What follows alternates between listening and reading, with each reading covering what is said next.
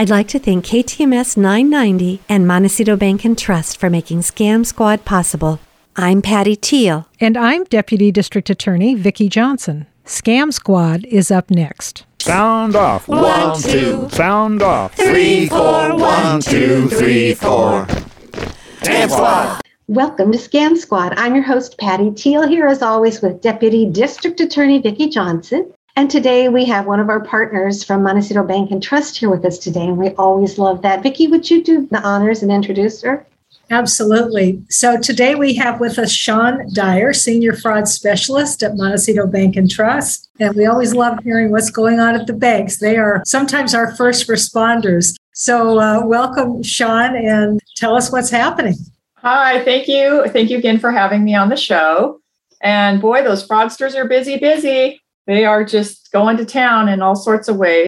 First, what I want to talk about is what we typically call a tech support scam. Whether you have a pop-up on your computer or you receive a phone call, they could say they're Apple support or Microsoft support. Or in this case, it could be someone saying they are from Amazon trying to verify a purchase from you. And you may or may not have an Amazon account, but they're tricking you into verifying a obviously fraudulent charge that doesn't exist, never will post on your Amazon account. And they want to have you dispute it. And in doing so, they want your bank information so they can block or credit your account or so forth. And it's on the rise right now. We've seen Amazon, PayPal. Those are the two main ones. We also just had on Friday, back to the utility imposter, where people call and say, we're the gas company. We haven't received your bill. We're going to shut you off unless you send us money. Prior, it was always through a gift card. Go buy a gift card, give us the numbers, and that'll take care of your late bill.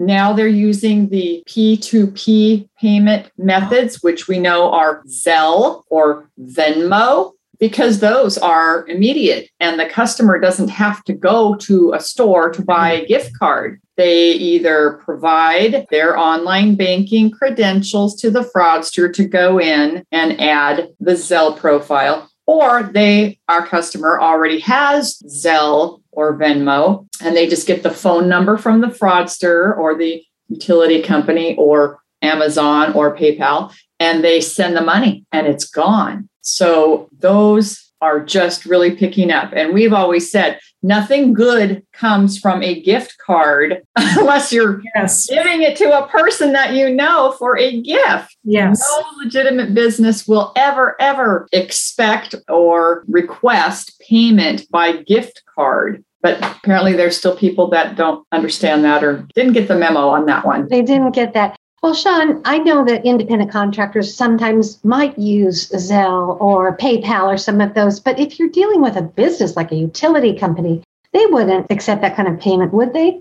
No, never. Their utility companies are not quite equipped for that type of fast payment. You can do automatic payments out of your checking account, which, by the way, that's the saddest part of the story. For the utility payment, our customer had just paid it like last week, and we could see that in her account. We saw her automatic payment already to the utility company, and she could have seen it as well. So no legitimate utility company would ever, or the IRS, anybody, they would never request payment from a gift card or Zelle or Venmo.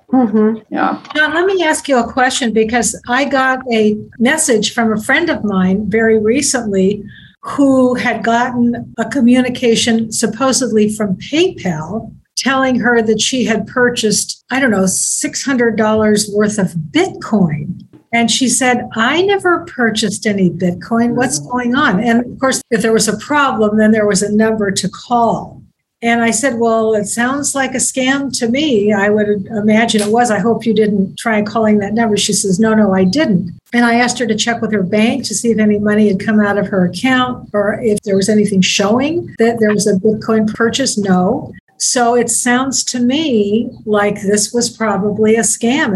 Absolutely. Yeah. And we've actually had one that had the fake transaction was to buy crypto. And of course, there isn't any. Now, and the customer did have a PayPal account, But I think in that situation, they contacted PayPal themselves through their account that they go through, not through this phone call or email that they received. They went outside the proper way to contact PayPal. As the bank, those are separate entities, and we can't really intervene much when it's PayPal or Amazon because the customer has their own account with them, and we're not privy to that information or to intervene unless we're all on the phone together. In the situation that I just described, where she got this message supposedly from PayPal, and she sent me the screenshot of what she had gotten, and it looked like it came from PayPal. It's so scary. I don't do PayPal. I don't do eBay. And I'm super careful with Venmo and Zelle that I know the person. I physically have seen the person. They are a friend or family member because you just don't know what's real and what isn't. So in that case, you must treat every email or notification as if it were suspect. Yeah. And find another method of verifying it. So what should somebody do if they get a message like that? And in this case, she was pretty sure it was a scam because she had never purchased Bitcoin. I mean, it just wasn't something she was going to do. Should she call her bank? Should she alert the bank? If she didn't act on it, the bank isn't going to be able to do anything. Okay. She should go into her PayPal account on her own, not on the phone or online with anybody on there that could be remoting in. Verify her information is in there, maybe change her password. Like I'm a big proponent of, well, if you get something that may be suspicious, if you go change your credentials, then they don't have the most current information to get into your account. Yeah. Okay. I understand it's kind of hard to get a human on the line from some of these places sometime like PayPal or Amazon. So I would say that would be the best thing. Logging into your profile and updating your credentials would be the number one thing to do after you verify all your history that's current. Okay, so it would show that if she had made that purchase, actually, it would show. It would be there. It would be there. Okay. Because again, I don't have PayPal, but PayPal can be tied to a credit card, a debit card, a checking account, but they may also have like their own pending account where store money, like Venmo does that. It kind of goes through an escrow before it goes out. It will sit there until you actually, they will let it kind of sit in your PayPal account until you then transfer it into whatever bank. Wherever. Okay. Yeah. So I would just be checking all those things when you log in to make sure. And then because obviously if someone's calling from PayPal to tell you there's this charge, the charge would be there. And if it's not there, then it didn't happen. I suggested that she check her accounts to see if the charge was actually made, and she did not, thankfully, call the number or click on the link or whatever it was they wanted her to do. But I will now call her back and tell her, yes, it's a scam. This is going on right now. So thank goodness you didn't act on this. And you might want to go into PayPal and change your password. Yes. Yeah. And again, sense of urgency. You have a charge. Well, our brain changes. We don't think, we just act. That's so good for her. Well, thank you. Good. All right. Sure. So now on to the second one. So we had a customer. She got a pop-up that it was a tech support scam. So the pop-up was that they were trying to convince her that she didn't use the product, so they were going to give her a credit back to her account. We've heard the story before. I'm going to need to credit your account for $350. So you need to give me your account information so I can credit your account. And then, oops, I didn't credit it for $350. I credited it for $35,000. Oops, now you have all this extra money and I'm going to get fired and I have a family and out of country that I support, blah, blah, blah. Please help me. You need to send me back the difference. Oh. So that's how the story starts. And this poor woman, the first attempt is, okay, you're going to go into your bank and you're going to send a wire. And the story for why you're wiring this money to Mexico is that you have a dear, dear friend that you've known for a very long time, and they're having heart surgery, and you are helping with the payment of the bill, this medical bill. So this is the fraudsters telling her what to say to the bank and how to say it so that the wire would not be unusual and go through. Well, of course, it was very unusual for her account history. It made no sense at all, and we wouldn't send it.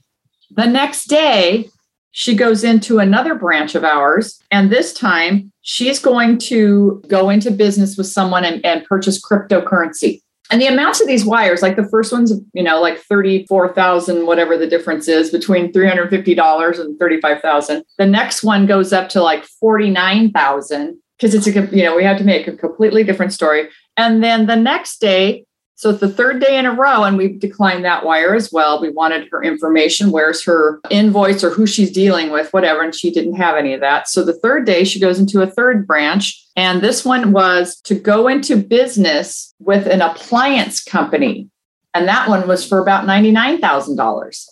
The saddest thing is they have her number, literally and figuratively. They have her number. And whether she's doing any of this, they will sell her number to some other fraudster to continually harass her. We didn't go through with any of these wires, but she is now on the sucker list.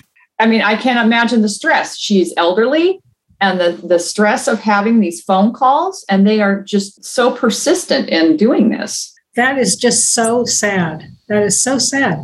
And she sounds like she's vulnerable. She sounds like she does get sucked in each and every time, even though the bank denies the service that she's asking for. Yes. And I'm sure the bank is educating her each time. This is a scam. This is a scam.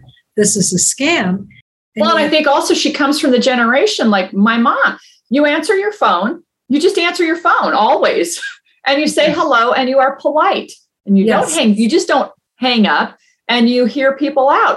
And she doesn't live alone. It's not like she's maybe typically see where someone's alone and lonely and they just want to talk to anybody. It's that she followed the first time around and now she just can't handle it. It's just really hard. So my message is don't answer your phone if you don't know, you don't have a name associated with that phone number. Don't answer. If it's somebody they will leave a message and then you can decide whether you want to return the call. But she's answered the phone. They have her number. They may by this point know where she lives because we're unsure of how much personal information she has by now handed over to them, but they will just continue and continue. This is interesting because just today I was talking to another banker who was telling me that the fraudsters will give the victims a story to tell the bank. And the first story that they always hear is, I need to help a dear friend.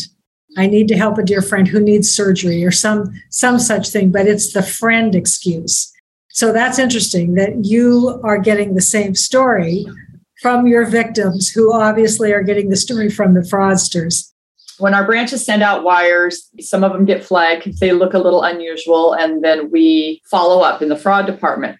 And so we go back to the branch because we have a set of questions that we have them ask the customer when they are sending a wire out, because we need to know, does that really make sense? Mm-hmm. So when they send their questionnaire and they say, oh, it's an old friend, they're having heart surgery, whatever, like this was how the first one went. It's unfortunate, but we go back to the branch and we say, has your customer met this longtime friend in person? And if not, have they seen them on FaceTime or Skype? Or is there really a person behind? Because we know there isn't.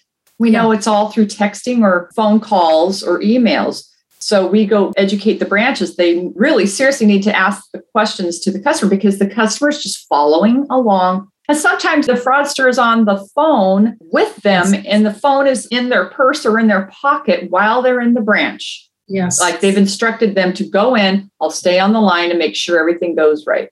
They're just so aggressive and it's just, it irritates me that they are just unbelievable. Attacking. Yeah, they are attacking. This is not the only story I've heard where the fraudsters just won't let up. They keep going after this woman and after her again and again. They may let a week go by or even a couple of weeks, but then they come right back at her. And it may be the same fraudsters, or like you say, crooks sell their suckers list, what they call their suckers list. And so they may have sold their list to somebody else. And now a new group of fraudsters are going after the same victim. And it's just, I want to underscore about not answering the phone. That's probably the most important thing that I tell people. Do not pick up the phone unless you recognize the phone number or the name of the person.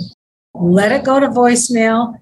They will leave you a message if they need to get back to you. And one of my happiest moments are sometimes when somebody calls my fraud hotline, leaves a message, because I'm not in the office, I'm only here 2 days a week. They leave a message, and when I call back, they don't pick up. And Good. And then, the answering machine comes on, leave a message, and I start leaving the message. This is Vicki Johnson with the district attorney's office. And all of a sudden, and then they pick up. Yeah. Hi, Vicki, I'm doing what you told me to do. Oh, that's great. That's great. Until I hear a voice that I know. And I think, yes, thank you so much. You did exactly the right thing. Thank you. So the message is getting out there, but we have to keep pounding on it. And I'm so glad, Sean, that you brought that up today and told that story, because she got into trouble by picking up the phone. Yes. The simple act of answering the phone. None of this would have happened had she not picked up that phone. Mm-hmm. So who knew our phones could be so dangerous for us? Mm-hmm. Yeah, thank you for the good message today. I appreciate it. Yeah. So do you have anything else, or is that it for today, Sean? That's enough. Don't scare us anymore. That's keeping me very busy. Thank you very much. Yes. If we have time, I do have some good news, which is a little bit humorous. So this was the headline, and I got this from the Department of Justice. Inmate pleads guilty to COVID-19 unemployment benefits fraud. So there was an inmate in the Central California Women's Facility, Chowchilla, and what she did was gather all of the names and information of her fellow inmates, including her. She gave all of this information to a former inmate who was now on the outside, has served her term, was now on the outside. And this individual filed unemployment insurance benefits in the name of all of these inmates. And the loss to the Employment Development Department was over $250,000, which the inmate graciously shared with her contact on the outside and with her fellow inmates in prison. Clearly, since they were in prison, they were not entitled to unemployment insurance benefits. They were incarcerated. Oh. So somehow the FBI caught up with these folks, and she pled guilty, and she's being convicted of an additional term. But the fact that while she's in prison for committing a crime, while in prison, she is committing yet another crime. I don't know. What are you going to do? One small win. Thank you, Vicki. That was a good story, and it did have a little amusing side to it as well, didn't it? Yeah. And thank you, Sean. Thank you so much for sharing what's going on with the banks and your customers. It really does help us. And Vicki, have you given your fraud hotline number today? I will give it gladly. It's area code 805-568-2442. And again, 805-568-2442. And I welcome phone calls. Thank you. And we also welcome comments if you're watching us on YouTube today. Take care. Bye-bye.